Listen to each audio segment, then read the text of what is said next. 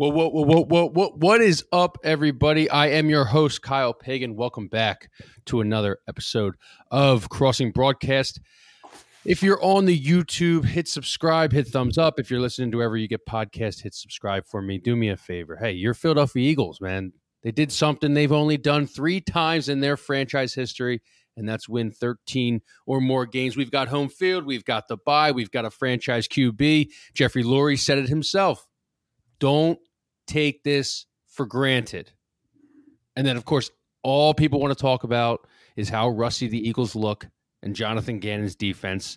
And that's why, along with Kevin Kincaid today, we've brought on Buddy's boy, Ant Sanfilippo, since there are rumors that Kinker, the leader of QGannon, might be getting a head coaching job or might be getting a job on the coaching staff if Jonathan Gannon does get a head coaching job. Just a little backstory, because I'm sure people really don't know about this. If you've listened, you know, me and Kev, we typically sit at the altar of Jonathan Gannon, or I think we more are just rational about the approach of, like, it's not really a blitz league, and Kev will get into that and whatnot. But in our Slack channel the other day, we had a very animated conversation about Jonathan Gannon. There's a couple guys who don't like him. Obviously, Kev is the leading defender. Kev in the chat said that Jonathan Gannon's 2022 defense is better than anything Buddy Ryan put out there, which then led to Ant Sanfilippo tagging me and saying he needs to be on the broadcast immediately the next time we do it. It set off Ant so much, who mentioned he typically agrees with Kevin, but that his dismissiveness of the Buddy defense, this is a direct quote, compared to today, is Russ Joy level insane as far as a take. Nothing will ever be as insane as taking.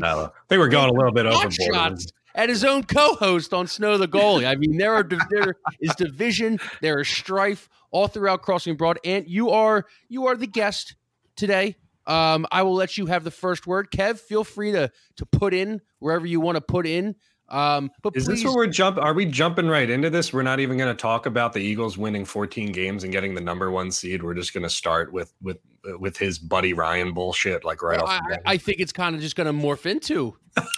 Here, I'll start it. Go. That's fine. I'm game. I'll start it. The Eagles are 14-3. They're the number 1 seed. Their home field comes. They have home field advantage through the NFC playoffs. Road to the Super Bowl comes through Philadelphia. That's what my monologue just was. There's only one team. There's only one team really in the NFC who has a shot to beat the Eagles before the Super Bowl. And if they play them, then that would be a great NFC championship game, because they cannot play before then. And that's the San Francisco 49ers. Other than that, nobody's coming into this town and into this stadium and beating this team. Dallas, they suck. Tampa Bay, I mean, everybody was, they got a good defense. Brady, blah, blah. They stink. Let's be honest. They really stink. Minnesota, if they were able to pull some upsets, no. I think they're going to lose to the Giants in the first game of the playoffs. So I think the Eagles are going to play the Giants in the divisional round. Is anybody really afraid of the Giants? No. I mean, so the Eagles are going to be hosting the NFC Championship game, and if it's against anybody other than the 49ers, they're going to be in the Super Bowl. So what do we got to talk about? Other than the BS that Kincaid threw into the Slack chat for the next month. I mean, there's really nothing exciting to talk about until they play the 49ers, or if they don't play the 49ers, somebody upsets San Francisco until the Super Bowl.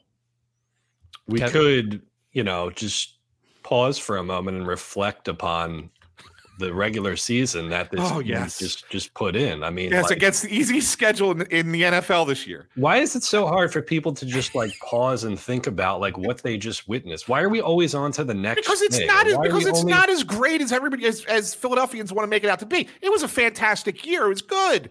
They were really, really good. They're really, really talented. But would they have gone 14-3 against a tougher schedule? I don't think so. But they've won 10 or 11? Yeah, because they're that good of a team. Let me ask a very open-ended question here. Why does this city, this region, this fan base have such trouble just enjoying why does everything have to have a caveat or a footnote? Well, they had a shitty schedule where the defensive coordinator played too much. No, it's not. If they coach like this, they're going to lose in the playoffs. They're not going to. They won 14 games. What is that? What fun is sports when there's not two sides to an argument? We have no fun. If we just sat back and said, yeah, everything's hunky-dory, it's great, let's just enjoy everything, we wouldn't talk about anything. We wouldn't have this. That's not what anybody's asking, though. That's a false narrative. The thing is that nobody ever does that. It's just, I was listening to, well, of course, this is probably not a good thing in the first place. I was listening to Sports Talk Radio yesterday, and it's just like they just glossed over the entire season achievement to talk about the concerns going into the Super Bowl. They're not going to win the Super Bowl if they're not going to win the divisional game if this happens, if X, Y, Z. I mean, how many times has this team won the Super Bowl? One time, Kev. One time. Okay, so if we're treating if they don't win the Super Bowl, they fell short, does that mean we're just ignoring every other season that they've had outside of 2017? People have to be able to look back and at least enjoy or understand the relevance, the records that were set this year, some of the historic single season performances that these guys had. You don't have to blow sunshine and rainbows up your ass. You got to at least talk about that a little bit before you immediately just go on to Nick Sirianni, I'm worried about the coaching, and Gannon, the Texans can take Jonathan Gannon, Shane Steichen, he sucks all of a sudden. Now all three of the coaches suck ass. Kyle Shanahan's going to coach circles around him in the championship game. Shut the fuck up and just enjoy it. For 10 seconds before you get into all that, we can talk about all that, and we are, but you got to get people want to put the cart before the horse here. Just slow it down. Think about the achievement they had. Appreciate the fact that this never happened. Well, but let me ask you this: in all honesty, though, Kevin, I mean, you say that, and it's kind of insulting intelligence sometimes when you say that, because if I'm sitting here and I'm a huge Eagles fan and I'm enjoyed the hell out of this season, and they go out in the first division game, let's say they play the Giants, just for example, and let's say for some reason they just have a shitty game and they get beat by the Giants in a divisional round. Are we going to look back fondly on 14-3, 2022 for the next 15 years of our 50 years of existence and say, wow, what a great team. They just had one unlucky day in January. No, we're not going to say that. It's not going to fit into that mold. If the Eagles go far in the playoffs, which they should do, and then it will certainly fit into that top 5 seasons of all time kind of thing. We'll appreciate it a lot more. But I use the Phillies as an example. Do we look fondly back on 2010 when they lost to the Giants and should have won, or 2011 when they lost to the Cardinals and should have won? I mean, those were great teams, but nobody's sitting back reflecting fondly on those years. But they reflect fondly on 1993, which was a one lightning in a bottle 1 year good team, and then they sucked again after that. But we loved that individual season because of what they gave us. We're going to always love 2022 because of what the Phillies gave us unexpectedly. They became a darling. So those kind of things, yeah. But I mean, I think you have to get through the entirety of the season and see where it fits into the history before you could sit there and say, we really need to appreciate what just happened. Because until we have something to remember it by, then there's nothing to really appreciate just yet. Do you think it's because we're also spoiled? Because we're spoiled with probably the best 22-year history in Eagles history. Since, I mean, this is, I'm a part of the generation that is the most successful Eagles generation of all time. If you're a Detroit Lions fan and your team goes 14-3, they would talk about this season, no matter if they lost in the divisional round, for the next 50 years, about being one of the most magical seasons. I mean, they're talking about 9-7 like it's one of the most magical seasons, something they can build upon. Do you think it's because we're spoiled? Well, it's a higher expectation. Yeah. I mean, we're a sports town that doesn't accept losing well. So the fact that the Eagles have been consistently good for the most part for the better part of 25 years, yes, there's a higher expectation. So it's not just about having that winning season and having 14-3. I mean, yeah, that's great. And it will be a footnote if they don't do anything. If they don't get to the Super Bowl, it's probably just a footnote. And I don't think people will remember this season as something awesome. They'll look back in history. They'll look back and say there was a missed opportunity season, but they won't fondly remember it unless there's a run to within one win of a championship. So we have, looking back over Eagles history since the Super Bowl era, there are 60 footnotes and one season worth no. You got, again, because there was an expectation coming into this season that this would be a good team. Sure. Right. I mean, did everybody think they were going to be a Super Bowl team at the beginning? No, some people did, but there was an expectation at the very least that it was probably the best team in the NFC East, was probably going to be a playoff team, and it should improve off of last year's one and done. Right. So there was that expectation, so that when you have that coming in, you have to at least better what you did the previous season before anybody sits there and goes, okay, now we'll start thinking of this as maybe something that's a little bit more memorable. Well, here's the thing. You look at patterns in that we can use to exemplify what we're talking about now. In the years immediately following Andy and Donovan not being able to get over the hump and get it done, people were still annoyed and pissed off and looked back at them as just falling short and not being able to get the job done, not being able to win that ring, right? As time passes, how do Eagles fans now look back at Andy Reid and Donovan McNabb and Brian Westbrook and all those guys? Well, hang on. Okay, a lot of that, what you're hearing now about Gannon, Steichen, whatever stuff, a lot of that has largely people have moved on from that a little bit, and they're able to look back and see how good McNabb was and how good Andy Reid was and how fortunate we were to see an era of Eagles football that was as successful as it was. And you need blocks, Anthony, of 5, 6, 7 years, which goes hand in hand with your example there about the Phillies. No, do we remember the 2010 team? No, but we remember 2007 through 2012 as an excellent epoch in that timeline of the franchise, right? So you have to get 5 to 10 years down the road, and you have to have a block of time to be able to analyze, right? And you also need to have the block be successful in order to have it to be a block of time, right? I mean, like I said, the 93 thing is the comparison. I mean, if we were to throw 5 years together, the Phillies, for that team, on the whole, they sucked. I mean, 92, they were worse in baseball. 94, they were under 500. 95, 96, I said they were 100 lost teams. I mean, those were bad teams with one exception in the middle. So that's why that season will always stand out to Phillies fans. And it's quite possible that if we go ahead over the next 2 to 3 seasons and the Eagles are double-digit win teams and in contention every year, maybe they win a championship, maybe they don't. But either way, yes, it could fall into that same bucket that Andy's teams did at the turn of the century. But at the same time, if they don't, if they resort back to just being a mediocre team next year or 2 years from now, and they're just kind of on the fringe of the playoffs or whatever, or miss, and this season does not amount to anything that more than just a playoff appearance, then it will be a footnote. And that's the thing. So I don't think you can qualify the success of the season just yet. You just have to wait a little bit before you can. Well, here's the thing.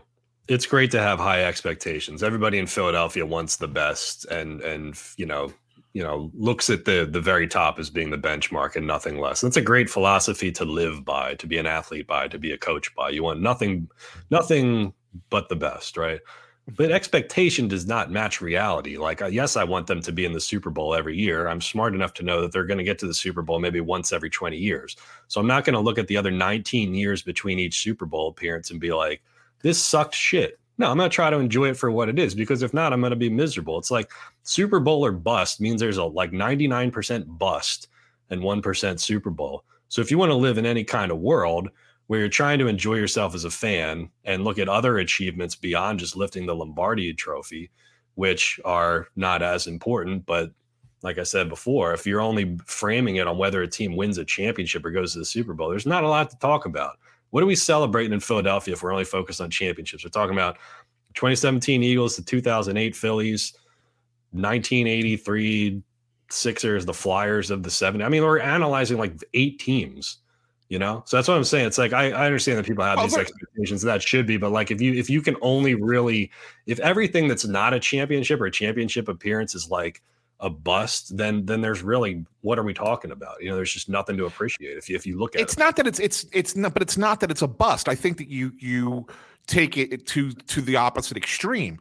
you could sit there and say it's a great season, and it is. I mean, right now in the moment, if all we're analyzing is the 17 regular season games, then yeah, it was a great season. But your season is not completely defined yet. So until we have the conclusion of it, there's no definition for this season just yet. In the moment, in this moment, yeah, it was a really good season. But now that really good season doesn't really matter over the course of the next 4 weeks. Not for the next 4 weeks, but what about the next 40 years? I think there was more than enough that was done in the regular season that even if they go out and shit the bed against pick a team in the first round, people are going to look back at the season 20 years from now. They're going to look at A.J. Brown and his record, and they're going to look at the sacks that they had, and they're going to look at all that stuff. There's already been enough done that this season's going to hold up 10, 20, 30 years from now. It's going to hold up because there's only been 3 of these seasons that have ever happened with 13 or more wins. They've already done enough that no matter what happens, you can be disappointed about what happens in the playoffs for sure, but it'll still have the same effect as those Donovan years, right? They're going to look back and this was a great season. Do you think people look at 2002, 2003 when the Bucks shut down the vet? Do you think they look at that as a positive season? Because I don't. No, but now I think that's the point that I was making about that block of time. I think that people look at like 2002 to 2008, which was their last run with Andy, and they'll say, "Hey, that was a great era of Eagles football." Still I don't think those feelings are mutually exclusive. They're going to say, "Yeah, we're disappointed they didn't win a title there," but it's not so much like venom as it was in 09, 010, and right before Andy was fired, where people were like, "God, what the fuck is all this?" And they were like literally angry about it. Like with time, I think it passed. They're like, look, they didn't win it all, but like that block of Eagles football was really, really good. And one thing before you go, this block of Eagles football is so weird because it's gone over 5 years, but it's gone over 2 coaches, it's gone over different regimes and whatnot. And they're actually, Adam Schefter had this. They're the first team to actually have 2 number 1 seeds with 2 different coaches in 5 years and different quarterbacks. Which is like, so this is where I kind of agree with Ant, where if they come out and they don't make the Super Bowl or they lose in the first round, God forbid, I don't think the season will be looked at favorably from Eagles. It won't be looked favorably from me, and that could be a bad thing or that could be a good thing. But I think me and you sat on here and we said if they don't make the Super Bowl this year and how weak the NFC is, I think it's a failure of a year. I mean, that's just my opinion. And I think with that 5 block of time between 2017 with the Super Bowl now to 2022, I don't think 30 years from now this will be looked at as favorably as that 2004 block. Well, let's hop in the time machine. Let's get in the hot tub time machine and figure it out. We'll go learn it right now. I just think it's like I don't know. I wouldn't even call them. I probably agree with Anthony. I wouldn't even call them the favorite in the NFC going into it, even though they're the number 1 seed. I think San Fran's playing better right now, for sure. I don't think that's a take at all. I mean, I think that San Francisco, if the Eagles played San Francisco on neutral field 10 times right now, I think San Fran would win probably 6 of them. I do think that they're the better team right now. If the Eagles get them, they get them at home. So that's what's critical with all that.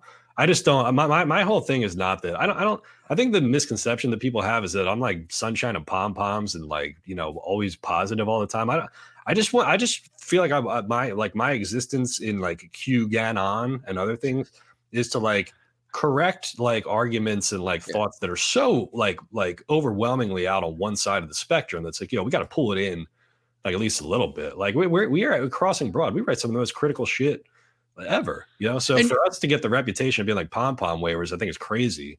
And you behind the scenes, you'll throw some tweets or some things in our group chat, and you'll be like, "This is fucking ridiculous." And people, I think people will be shocked to know how critical you really are. Yeah, that's the point. That's the point. Like stuff that I think and stuff that I feel, I try to think through it and then say, "Am I going to put these thoughts into publication, or will I take some time to think through it and deliver something measured instead?" Because everybody else is just barfing out. Everybody's just barfing out knee jerk reaction, which is the worst trait that we have in Philadelphia, right? You want to call the radio and you want to bitch. You want to go on Twitter. You want to complain about something. What's really the next level of response to this is pausing, thinking about it, and then trying to deliver something that's a little bit in the middle. I know it's not fashionable, but that's more of what we are. I don't think we're effusively positive about anything. I think we typically respond to things when they're being pushed too far in one direction. Something's way too positive. Be like, I don't let's bring it back to the middle here. If something's way too negative,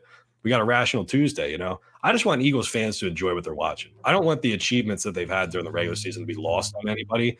And I don't want people to enjoy a historic season and a rare season like this just being negative and pessimistic all the time, because I don't think that's like any way to live.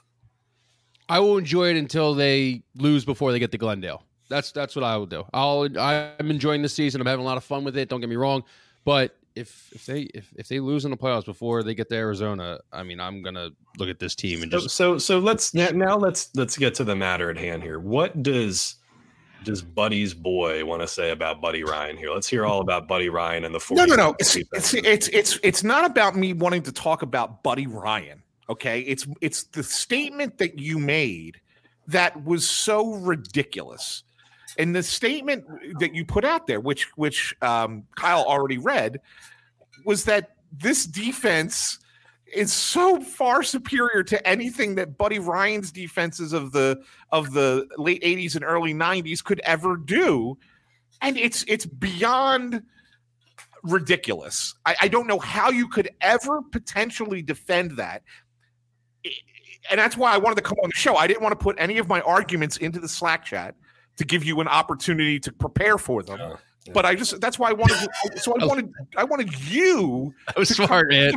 To defend what you came out to say. Yeah. Because I think that's where and then I'll just be like, all right, Kev, here's where you're wrong. That's a man that's been married before. Who knows? He doesn't want to get his arguments in there so that she has time to prepare. I like that. Yeah, this is not like Hillary Clinton getting the questions ahead of time from like Donna Brazile or who is that? Do I have my people right? Yeah, yes, Donna Brazile is correct. Yeah, it goes in one ear and out the other, and then she ends up at Fox News afterwards, right?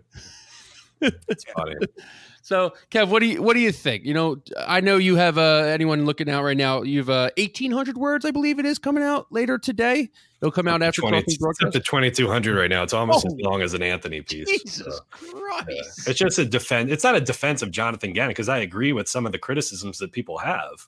Like, I don't like,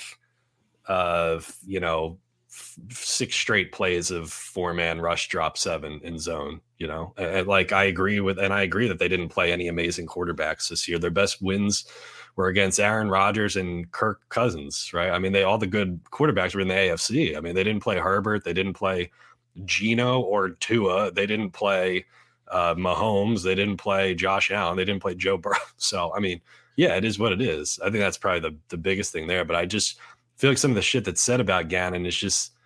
I think here's what I would say, like, just to enter the conversation. And I've said this before on the show, but I think people conflate the idea of what they like personally versus the idea that this person is just not good at what they do. Okay. I think this fan base loves hard-nosed defense that gets after the quarterback and plays physical. Like, it's just ingrained in the fabric of this city and of this fan base. And it's been that way for a while. And a lot of it has to do with Buddy Ryan and the 46 defense and those guys just being up the quarterback's ass over and over and over again. I do feel like it's evolved from that. But they largely did get Jonathan Gannon's defense this year was set up to do like one thing mainly, which was prevent big gains of like 20 plus yards and limit the opponent's passing game, which they did. They had the second best like passing defense in the league. So if you look at it under the framework of what they set out to do, they achieved what they set out to do, right? The problem is that people they don't like zone and they don't like passiveness and being conservative. They want to get after the quarterback. Likewise, the Eagles had 70 sacks this year. We're number 1 in the league. True. So it wasn't sexy. They didn't sack sexy enough is what I feel like with Eagles fans. Well, I guess they wanted it to be like Wink Martindale, right? The Giants blitzed more than anybody. Yeah, that was awesome. They played like 50% zone and 50% man. Okay. So that's it's not how they sack the quarterback, it's that they want their defense to like philosophically look like something and act like something. It doesn't matter how you create these top 10, top 5 stats, you have to do it in a certain way. And that's what a portion of Eagles fans want. They want Seth Joyner barreling into the A gap and crushing some dude. All right. So I get it. And I don't think they're ever going to be able to reconcile the idea that like, just because Gannon doesn't play the way that you want them to play, that doesn't mean he's a bad coordinator. It just means that you have a certain preference. Stylistically, he's doing something different that you don't like. Anthony, I know, is not necessarily like an anti-Gannon guy, but your complaints are more specific to second half adjustments or well, my complaints on Gannon are very similar to yours, in all honesty, Kevin, in that I think that he sticks with something too long before he changes it, and I think that costs the Eagles on a drive or two drives sometimes. Obviously you have to play more zone in the NFL today, I think, than you do man-to-man. It's just the nature of how the game is played. So I don't criticize Jonathan Gannon for being in a zone defense 70% of the time, 80, whatever. I don't even know how much it is, right? But I don't have a problem with that. And nor do I not have a problem with not blitzing all the time. Like a blitz is a gamble in every time you do it, because if the quarterback recognizes it, or if it gets picked up, then you're leaving guys on an island who may not be capable enough of covering for more than a couple seconds, especially in today's game where you're not allowed to, be physical at all. You're not allowed to do anything. You're not allowed to touch a receiver. So that makes it harder. And so I think blitzing has to be more strategic and timed properly. And so I don't necessarily have a problem philosophically with what he does. My issue is that if you're getting destroyed like he was in the Dallas game on those zones where nothing was changing and Dak Prescott was 24 for 24, something's got to change. At some point, you got to go, okay, wait, this isn't working. We have to have something else to go to. Let's not keep doing the same thing. And yes, you might go from one zone to another zone, or maybe there's a different kind of look you can give or whatever.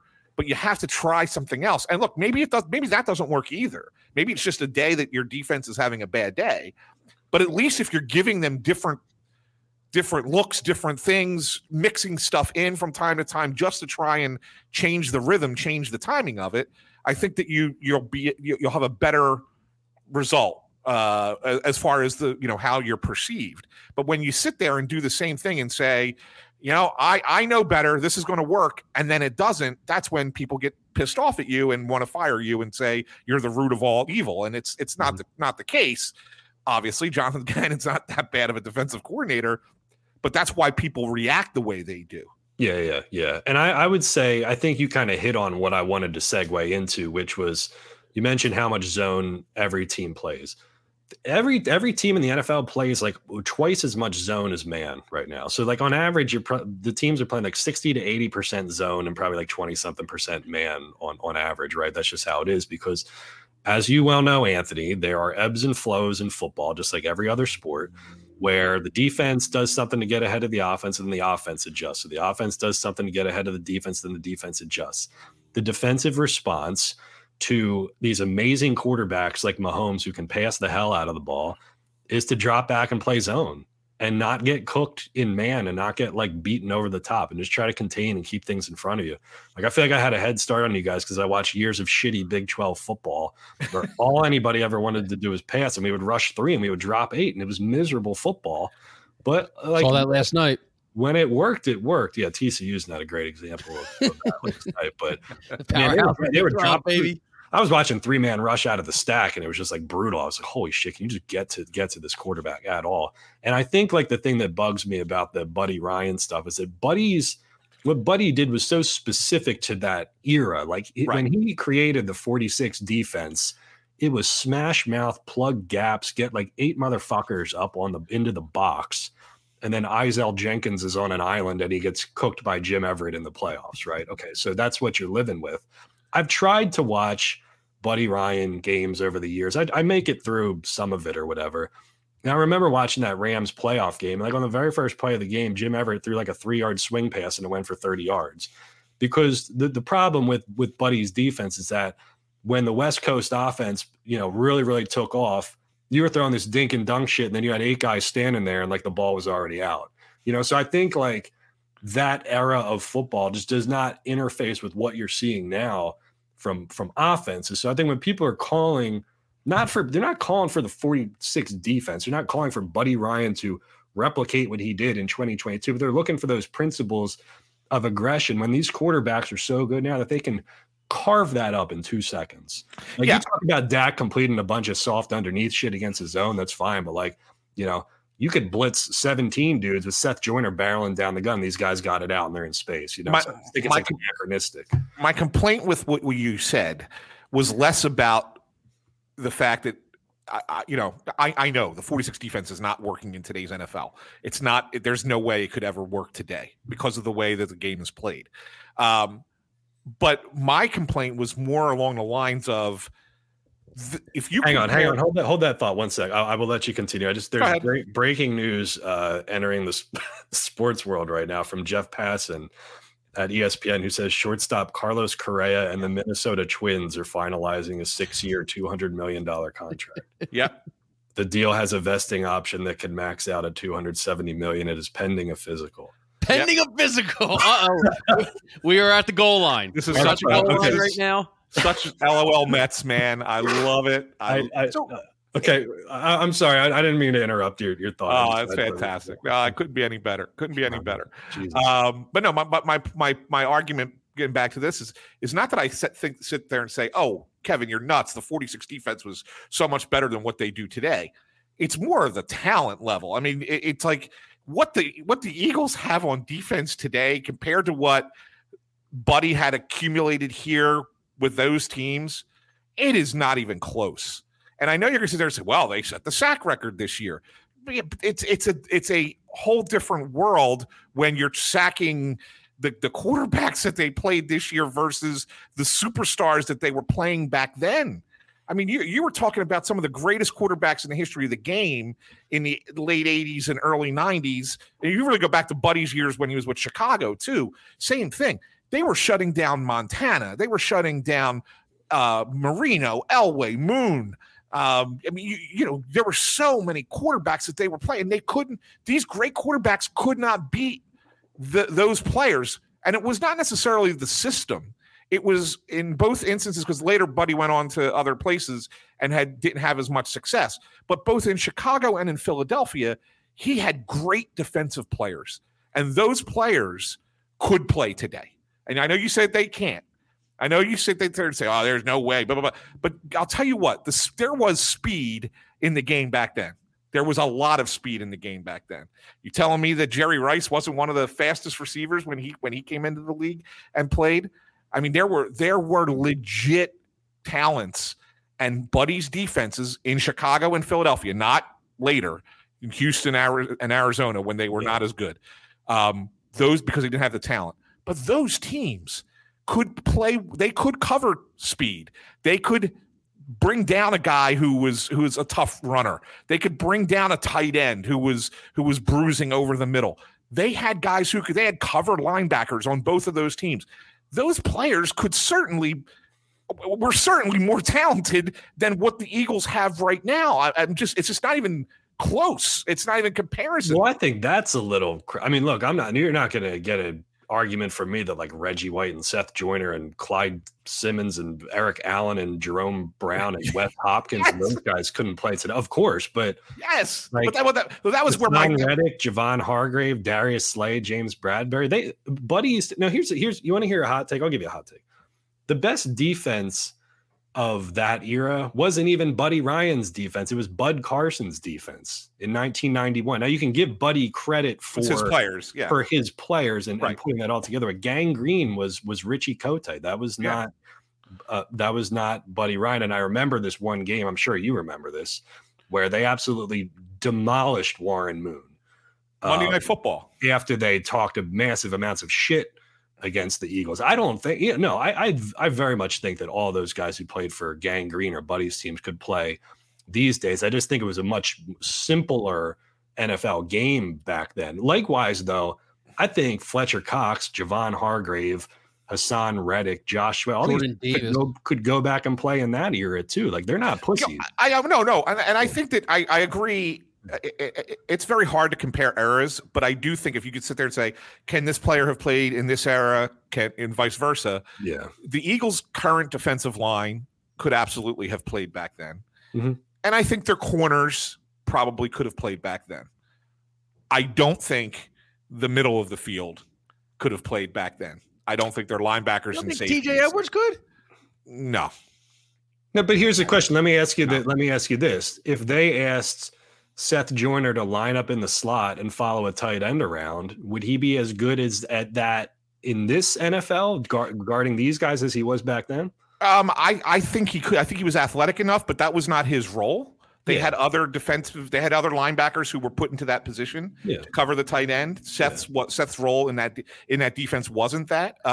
He was a gap stuffing, like maniac. Yeah, and he was also really good at reading the edge and getting out to the outside and making a tackle. And that's the other thing. And that's the one thing the difference between players then and players today is their ability to actually tackle a player and not just launch themselves at somebody. Or, I mean, you see it all the time. Play more of a you know what it is, Anthony. You have to these defenders have to play more of a space game. Yes, you have to be able to operate in space. You remember. And Pagan, you'll be able to comment on this too, but like you remember when they played the Falcons in the playoffs in 2017, that Falcons team was small. They were a cover 3 team that was built for speed. You know what I mean? Like you could run the ball at them, but like they were tough to throw against. And you're building like smaller and faster defenses, which is why it's just so hard for me. I think the problem that I have, Anthony, is I think like that era of football was and defensive football specifically was much more linear. Pin your ears back, get to the quarterback, crush the quarterback, and then you don't have to worry about anything after that. Yeah, but now offenses are so diverse and they're doing so much more that I just think defenders have more to account for. They have to play more zone. There's more nickel and dime. There's much less base that was played back then. I'm not saying that those players couldn't play in this era. I just think that they were asked to do less because offenses just weren't as complex as they were. Well, they were asked to do less in a sense because the game, you were allowed to play defense a little bit differently than you're allowed to play defense today. Yeah, you know how many roughing the passer penalties that Eagles team would have had? They would have been flagged every other play. They really would have. But it's not just that. I mean, even covering receivers. I mean, you would be a press corner almost all the time. Yeah. You were never sitting back 10, 15 yards off of a receiver unless it was late in the game and you were playing a prevent defense. And the reason you were able to do it is because you were allowed to be really handsy with receivers. You were allowed to basically stand them up at the line and grab onto them for the first 5 yards and really slow it down and break up the timing. And teams were running a lot of like 2 running back, 2 wide receiver. Like, the fullback was much more fullback. Yeah, there wasn't you didn't see these like 5 wide, like 11 personnel sets but then the way you do now. Yeah, I mean the only teams that really did that back then were the Houston Oilers. Yeah, they had that. Buffalo, San Diego Chargers. They had back in the 80s with Dan Fouts. They had that. Their I forget what it was called, but there was a lot of passing. And the Detroit Lions, believe it or not. Yeah. Were another team that did it a lot back then, but that was it. It was like just a handful of teams that ran those spread offenses, and everybody else. You're right. Was a running back, fullback, tight end, 2 receivers was your base offense, right? I mean, that's what a lot of teams did. But I mean, even the tight ends back then, there were tight ends who were legit tight ends as far as receiving in this league. And so to sit there and say, you look at how the tight end is used now, and we have some elite tight ends, but you had elite tight ends in those eras too that could get out and catch 80, 90 balls a year. And we had one in Philadelphia in Keith Jackson, who was sensational on those teams that it was hard to stop. But I mean, even going forward, I mean, even once you get into the era of like the Tony Gonzalez's of the world, I mean, you had guys who do what they do today. I don't think today is so complex. I think it's different, and it relies more on athleticism and speed than it ever did before. But I do think that there's a lot less misdirection today. There's a lot less play action today because quarterbacks are out of the shotgun 90% of the time now. Yeah, whereas back then you were in the shotgun, third down maybe. And not always. It was a lot of time under center, and it was fake the handoff. So there was a lot more misdirection back then too. So I also think that plays a lot into it as well. Fellas, I'd love to continue this our conversation between defensive coordinators and head coaches. I think we have other things to talk about, Kyle. Yeah, I think we've exhausted it. That was good, though. Yeah, that was great conversation for anyone who wants to. That's good. That's great conversation for anybody 33 and older, I think, who listen to Crossing Broadcast, who might be able to understand. Like, I just missed the Buddy years. I just missed, well, not just missed, but I just missed the Kotite years. Like, Andy was my guy. Kevin, you didn't miss, when you say you missed the Richie Kotite years, you really didn't miss anything. Okay.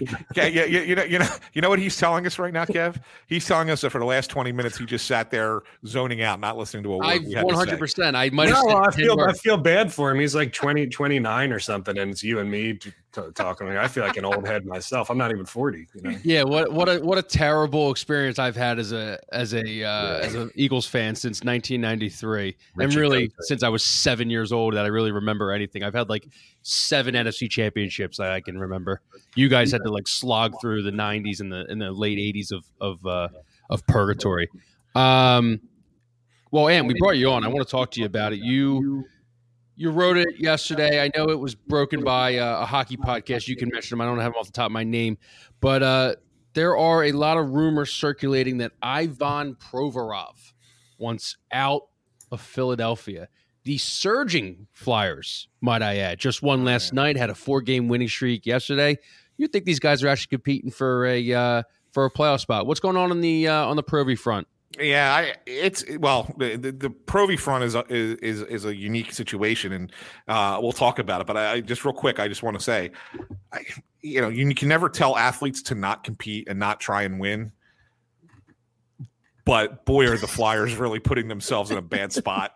Well, maybe they really are. Maybe they should have let go of the GM whose back is up against the wall and knows he's not going to be here for the rebuild or would be here for the rebuild. So, what's he supposed to do? Not try to build a team to save his job and save his ass and get a paycheck for his family and put food on the table? I mean, it's kind of hard to be mad at Chuck Fletcher, in my opinion, because it goes higher up to Comcast, Dave Scott, and all those guys. It's kind of what you saw. You hire a coach who's going to get the best out of his guys, and you sign dudes who could be a fringe playoff team, and we're seeing what we're getting. So they're not even. That's the thing. They're not even a fringe playoff team. They're not good enough to be a fringe playoff team, and they're not bad enough to be one of the worst teams in the league to get Connor Bedard. So they're going to just kind of fall in that middle range, and you're still going to get a good player, and when they pick it 7, 8, 9, whatever they're going to end up picking at, but they're not going to get one of the generational talents, and it's going to just make this whole thing a little bit longer. That's all. Wonderful. But Ivan Provorov, so the situation with him is that it's gotten to the point where he is really frustrated. And yes, it was first reported on 32 Thoughts podcast, Elliot Friedman, Jeff Marek out of Canada. And that he's really frustrated with his situation and that he may be looking to, try and go play somewhere else. And the Flyers may be willing to accommodate him at this point. Provorov was always deemed, and Kev will tell you, a few years ago, he wrote a story about the top players in Philadelphia, and I argued to have Provorov higher on his list because we all thought that Provorov was going to be an all-star number one defenseman. That's what we were told. He was going to be given. He was being given all those minutes, and for a couple of seasons, it looked like he was headed that way. 2017, 2018 was sensational. He took a slight step back in 18-19, but 19-20, leading up to the pandemic, he was as good as he could be. Really, really, really good. One of the best defensemen in the league that year. And you kind of thought, geez, the kid's 24 years old. He's only going to get even better. Yeah. And since then, it's just fallen off. Not to the point where it's like, oh my God, he stinks, but it's fallen off enough that you sit there and go, this guy's not a number one defenseman. He's not a power play defenseman. He's a good defenseman, probably a number two.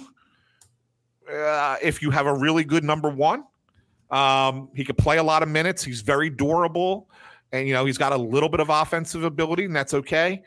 But he's not what you thought he was, and that doesn't mean that you can't keep him and still win with him. You certainly can, but he has a higher expectation of himself And as a result, it's caused a little bit of friction. And so therefore, it might be one of those situations where it would be best for both sides if he went somewhere else. And look, if he goes somewhere else, there's a very good chance he goes somewhere else and flourishes, and everybody will be pissed off that, oh my God, we let Ivan Provorov go and look at what he turned out to be. But it's one of those situations where if that happens, it's only happening because he left here. And if he stayed here, he probably wouldn't get to that level, if that makes sense. He doesn't get along great with the coach. The coach pushes him hard, and he doesn't respond to it. I thought he was a competitor. I thought he was uber competitive. Well, he is, but he's thick-headed. When I say that, he's one of those guys who tries so hard because he wants to he sees something going wrong and feels like he has to resolve it on the ice. And so he will go and try and cover for somebody else's mistake and create the mistake that ends up happening for the team that leads to the goal, or whatever the case might be. Is he a real 25?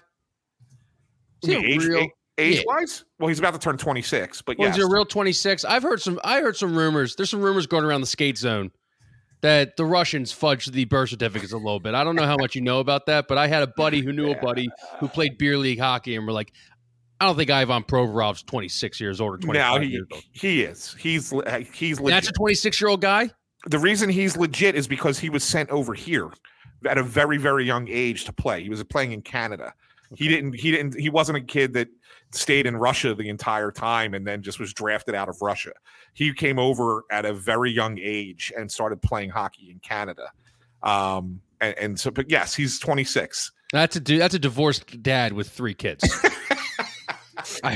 Do you want to hear the so here's a blast from the past here. Let me pull it up on the side here. The ranking that Anthony was mentioning, I do remember he fought me on Provi on this one. I did. I was wrong. Kev, I have a feeling this list is going to be, we're going to want to puke after we hear this list. Yeah, this is 2018, July 2018. The top 25 Philly athletes ranked in definitive, undebatable order. It was just 4 for 4 sports. We didn't put any Union guys on here. So we ended up with Jason Peters at 25, Shane Gostisbehere at 24, Robert Covington, 23, Sean Couturier, 22, Odubel Herrera at number 21. Wow. Nice. Dario Saric at 20, JJ Redick, 19, Provi at 18, Nick Foles, 17, Alshon Jeffrey and Josina Anderson at 16, Nigel Bradham at 15, Jake Voracek at 14, Jason Kelsey, 13, Zach Ertz, 12, Brandon Brooks, 11, Reese Hoskins, 10, Brandon Graham, 9th, Fletcher Cox, 8, Ben Simmons, 7, Lane Johnson, 6, Malcolm Jenkins, 5, Giroux at 4. Then it was Nola, Embiid, and Carson Wentz was number 1. I counted 7 guys in that top 25. I could be off, that are still on the team. So, which is actually, I don't know, what's that, almost about 30 some percent. That's actually not that bad. But that was, here's the thing. Here's the thing, Anthony. Like, everybody talks about how shitty the Flyers are now. They were really, really good that year, right up until before the pandemic or whatever, when AV had them playing well. I mean, it's just, I don't know. It's like, you don't want to, I think you said it the best in the story that you wrote yesterday that took me 3 hours to edit. They beat a bunch of shitty teams out in California, but then you see like the gulf in quality with like the Leafs, right? Yeah. So it's that they're closer. They're beating the teams at the bottom, but they're closer to the bottom than they are to that line. And that's this is the Tortorella effect, and it's kind of what we talked about on Stowe the Goalie when they hired him. It was that unless they changed the roster, the team's going to be better than it was last year, just because Tortorella will make them play better. Yeah. But the talent isn't there. There's not enough talent there to compete at a level that you want to compete at to have a chance to win in the playoffs. And that's the ultimately what it is. So they're in a lot of games. They're competitive with good teams. The Toronto game aside, that was pretty ugly. But they've only had 3 maybe ugly games in the first half of the season. 4. The other 37, they've either won or been really close and really good hockey games. They just don't have the top end talent that they need to take that next step. And if you don't lose right now and get into the top 3-4 picks in the draft, you're not getting one in the draft either. So that's the conundrum. And they would be better suited to maybe move on from players sooner rather than later and have to call up a bunch of AHL guys who aren't good enough to play at the NHL level and just lose a bunch of games and get further down in the standings and have a shot at winning that lottery. Because if you end up being at, 7, 8, 9, like I said, you'll get a good player, but it'll just be another good player and not a star player, and that they need a star player. And with the salary cap situation they're in, they're not bringing in a star player that's established. They need to develop one. This Samuel Ersson guy. Yeah, this is a good story. 4-0, Swedish goaltender, the next Bobrovsky? I think he's better than Bob. Wow. So where do they deal him? Do they deal him to Columbus? Do they deal him to Winnipeg? Who do you think? I'm not certain they deal him. Wow. Okay. I think this is a good thing. I think that they've identified this kid. He was under the radar. He was a 5th round draft pick, right? So he wasn't highly touted. But their scouts really liked him, and they felt like he could develop. Played a bit over in Sweden, and you started to see him playing in that Swedish Elite League, which is probably the 3rd best league in the world behind NHL and KHL. So really playing against good talent there. And then when they brought him over to North America and he starts playing for the Phantoms, and they see that he can adapt to the North American game with angles. I mean, that's the most important thing with goalies is the rinks are bigger in Europe, so the way you angle your body on shots from the outside, you got to kind of learn the new angles. And he picked it up right away. And his other mechanics are really good. He's fast post to post. They think, oh, my God, we have another number 1 goalie here. So now the question is, what do you do? And I think that the answer is right away is you play him and Hart and kind of like say, okay, guys, just go at it and push each other and see if it works. I mean, there's nothing wrong with having good competition if you have goalies that are of that caliber. And you got to, and it tests the metal a little bit, right? I mean, is Carter Hart more like Carson Wentz, or is he, more like a guy who doesn't mind a little internal competition, right? So that's a good thing to probably have. And then alternately, you are hedging yourself against any potential negative result of the investigation into the Hockey Canada team with the gang rape allegation from 2018. So not to say that Carter was involved in that in any way, but if in fact he was, then you have someone who can jump in and replace him. Do you think Carter would be able to how does he react to that kind of stuff? I mean, you've been around the team for a while. I think he's I think he's mentally tough. I think he's I mean he has to be. He dealt with last season, right? Yeah, I mean, sure. what it was like, and the year before that, if you remember, he struggled a lot with the team being bad. And kind of really had to recommit himself to his mental focus, and he was better with it last year, and he's been much better with it again this year. So I think that he can handle that. But if it comes out where, a year from now you have these 2 guys and it's like, all right, well, we have to eventually make a commitment to one over the other. You decide which one's better and you make that commitment and then use the other one as the as an asset to get you something. So I think it's a good problem to have for the Flyers. All right. Okay, have you got anything else before we move on? I got one more thing I want to talk about. No, here's the question from Bill. Was Hart part of the players that lawyered up amid the allegation? He's got a lawyer. They all do. The one thing that is, that Russ always brings up that is kind of interesting is that a lot of players, wait, hang on. He doesn't bring up anything interesting, does he? is that a lot of players through their lawyers released a statement, an individual statement about not being involved or not having done anything wrong. And Carter is one of the few guys who did not do that. He did not release any statement. All that was said was, his lawyer, who is representing multiple players, didn't identify anybody by name, but said that the clients that he represents are cooperating with the investigation, and maintain that they're maintain their innocence, but that's it. I mean, nothing specific to Carter. So that's the one thing I always found that was kind of curious, why he's more high profile than a lot of these guys, why he wouldn't have said something, and the fact that he didn't has left a little bit of a shroud of uncertainty. So got it. I want to talk one more thing. Broad Street Run, if anyone didn't see, was taken from the first Sunday in May, when it typically is, moved to April 30th due to a Phillies game being scheduled on that first Sunday in May. First of all, doesn't MLB and Philadelphia and the city all work together to make sure major events don't happen when they release the schedule? I thought that was kind of like the number one issue that all the schedule makers in every respective sport do. Two, why not kind of do it kind of like Boston?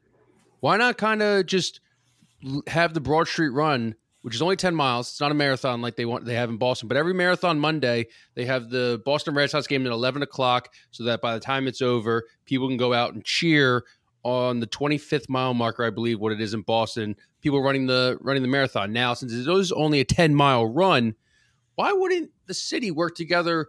And now that the finish line is not the Navy Yard, it's now a K-Lot. Why wouldn't the city work together with the Phillies to have a lead into a Phillies game on Sunday? I know it'd be a logistical nightmare, don't get me wrong, but we don't get paid the big bucks for that. You have city planners that can do that, and you can get there from 76 and 95. What do you guys think about that? I don't know, man. I'm not a runner, so I don't really get it. Like, I don't understand running without doing something like kicking a ball or dribbling a ball or having like an objective. I'm probably going to piss Craig off in the process of saying That is true. Craig is a runner, I think, but I also think that the Broad Street Run for Craig is like me and you. I don't know. Me and you working for like, I don't want to shit on any blog. Me and you working for Fansided. Craig's probably like, I shit out 10 miles for breakfast. You know what I mean? Probably walks that every day, Exactly. Craig runs 10 miles before like 7 in the morning. I can only share my one experience. My wife did it. My wife trained for it. My wife's not really she'll go out and run and she'll stay in shape and stuff, but she was not like an athlete growing up. So she trained for the Broad Street Run. She wanted to make it her goal to finish it and make it like an individual accomplishment. And it was. But I went down to the Navy Yard and there was like a million motherfuckers down there, and it was pouring rain. Oh, that's the one I ran. Yeah. And she was like, it was pouring rain. I had an umbrella. I was standing on top of the bleachers. There's like 100 people crossing the finish line per second. I was like looking for her in the crowd. And then she calls me 10 minutes later and said, hey, I finished. I'm standing here in the Navy Yard. So I was standing like a dipshit, just staring at the finish line and waiting for her to come through. And she had already come through. But yeah, we had to then like walk back to like across the underneath the highway, then back to like Xfinity Live another mile. It just doesn't like make any sense. There's no like logistical purpose to any of this. They should just end it at the sports complex, which is like a nice like, imagine like coming off of Broad Street, you're coming around Patterson. People are tailgating the Phillies game. They're going nuts on Patterson. Like that. The thing is with the Broad Street Run is, and then you have to keep running another mile. Then you keep running, and you got to keep running to K-Lot. Yeah. So now that like it's not in the Navy Yard anymore, it's perfect because you're just running around Patterson. You're going to K-Lot and you're done. And then you get to go right to Xfinity Live, where half the people go to, or you get to go right to the subway. But the thing about the Broad Street Run is, 40,000 people do it. I would say probably 30,000 of them probably just do it on a whim. Like I think I got up to about like 4 miles for training, and I was like, you know what, that's enough. But on the day of, you're just like, there's just so much people lining the streets. There's bands at Temple. The Temple band comes out and plays. You really just make it off of just adrenaline. Like if you're like me, who like drank the night before and went out and wanted to puke the whole time, like you made it off of just pure adrenaline. Like I stopped like 5 times. But you had everyone cheering you on and everything. That's the best part about the Broad Street Run, unless you're trying to win the grand prize. Which, no, I think it's a great marketing idea to tie it in with the Phillies. I really do. Yeah. It's very popular now. The Broad Street Run is very popular. I mean, you may as well try to intertwine it a little bit more with whatever you can and make it even more part of the city ecosystem. Yeah, I mean, why not? I thought what you were saying in that article was a good idea. Thank you, Kev. Appreciate that. Yeah. Okay. And make it $1 dog day while they're at it. Oh, whoa. Now you're getting greedy. Yeah. No, And we then everybody throws up afterwards. we only do dollar dog nights on random Tuesdays in June when the Marlins. My are. friends, like, so this is the dumbest thing ever. Maybe we can end on this. My friends who are really stupid, they did this thing like 10 years ago, and they called it a dumb run. And they picked out like 5 spots in Philadelphia, and they ran to each of them and ate something at each of those places, and then ran to the next place. So like they ran to like a cheesesteak place, had a cheesesteak, and then they ran to the next place and like had something there. I didn't really get the point of it. I thought that was like barf city to me because like I would, I'd play like 90 minutes of a soccer game where I would feel like I'd have to puke afterwards, like let alone like stuffing a dollar dog, It's like a beer mile. Beer mile too. Yeah. Like the beer, there was a group in Fishtown called like the Fishtown Beer Runners or whatever. Yes. Yeah. And so they'd run, they'd do like a circuit or whatever, but then they'd go to like the bar afterwards, right? Well, I can't drink a damn beer after running. Like, no, but yes, you can. Yes, you can. No, I can't, man. Like you're supposed to, because beer's not hydrating. You get dehydrated by drinking. You're supposed to drink water and mix it in water. Theater. Kevin, my only question for you is: you sure that was Fishtown, not Port Richmond? Maybe it was old Flatiron. What did they call it? Old Kensington is a big one right now. Old Kensington. Yeah. Get Cooney back on here. I'll have him talk about it. Yeah, I love how that was a great episode. We had a lot of good sports conversation, and that's all the dominated Twitter. Map got like 100,000 impressions on Twitter or something, But it's Philly in a nutshell, man. It's a show. It's really a sports show about nothing. Yeah. So in summary, fuck Buddy Ryan. No, I'm just kidding. The leader, Craig, pull up the leader of Q Ganon if you get a chance. Yes. This is a great Photoshop made behind the scenes by Q Ganon. Yeah, Q Ganon. Craig. The Q Ganon shaman. There he is. The leader of the Q Ganon. Ready to storm the NovaCare complex. By the way, the genesis of that photo of me making that face was that I found a bunch of scrap metal in my backyard when I moved into the new house. I was like, I'm just going to take this to the scrap yard and get rid of it or whatever. And they gave me like $9 for it. And I ended up puncturing a tire on a loose piece of scrap metal. So I had to, it took me like $150 to replace like the tire and get it all fixed or whatever. So I made $9 and lost $150. So I was net minus $141, but I got rid of the metal in my backyard. So there you go. Thank God. Yeah. Hey, by the way, we were talking a lot about your beard last episode. I got to say, it is coming in pretty nicely. It must be nice to be able to grow something so fast. You don't look like the Q Ganon shaman anymore. No, it's not that fast though. I don't get like the 5 o'clock shadow or whatever. It's more like the 72 hours later shadow. Well, I feel like me and Ant we don't really grow beards. It's even now where it comes in a little bit more full than it used to be spotty, and that was why I never did it. But if I let it go, it will come in more full, but it takes forever. Yeah, we got to get Dr. Glatt on the next show. Maybe he can tell us about follicles. Maybe we'll do some follicle talk. Yeah, there you go. Crossing broadcast. All right. Well, hey, thanks guys for coming on, and I always appreciate it, buddy's boy. Anytime, boys. Thank you to the Q Ganon shaman. Thank you to Craig behind the scenes. Thank you to you, the listener. We will talk to you on Thursday. You have a great rest of the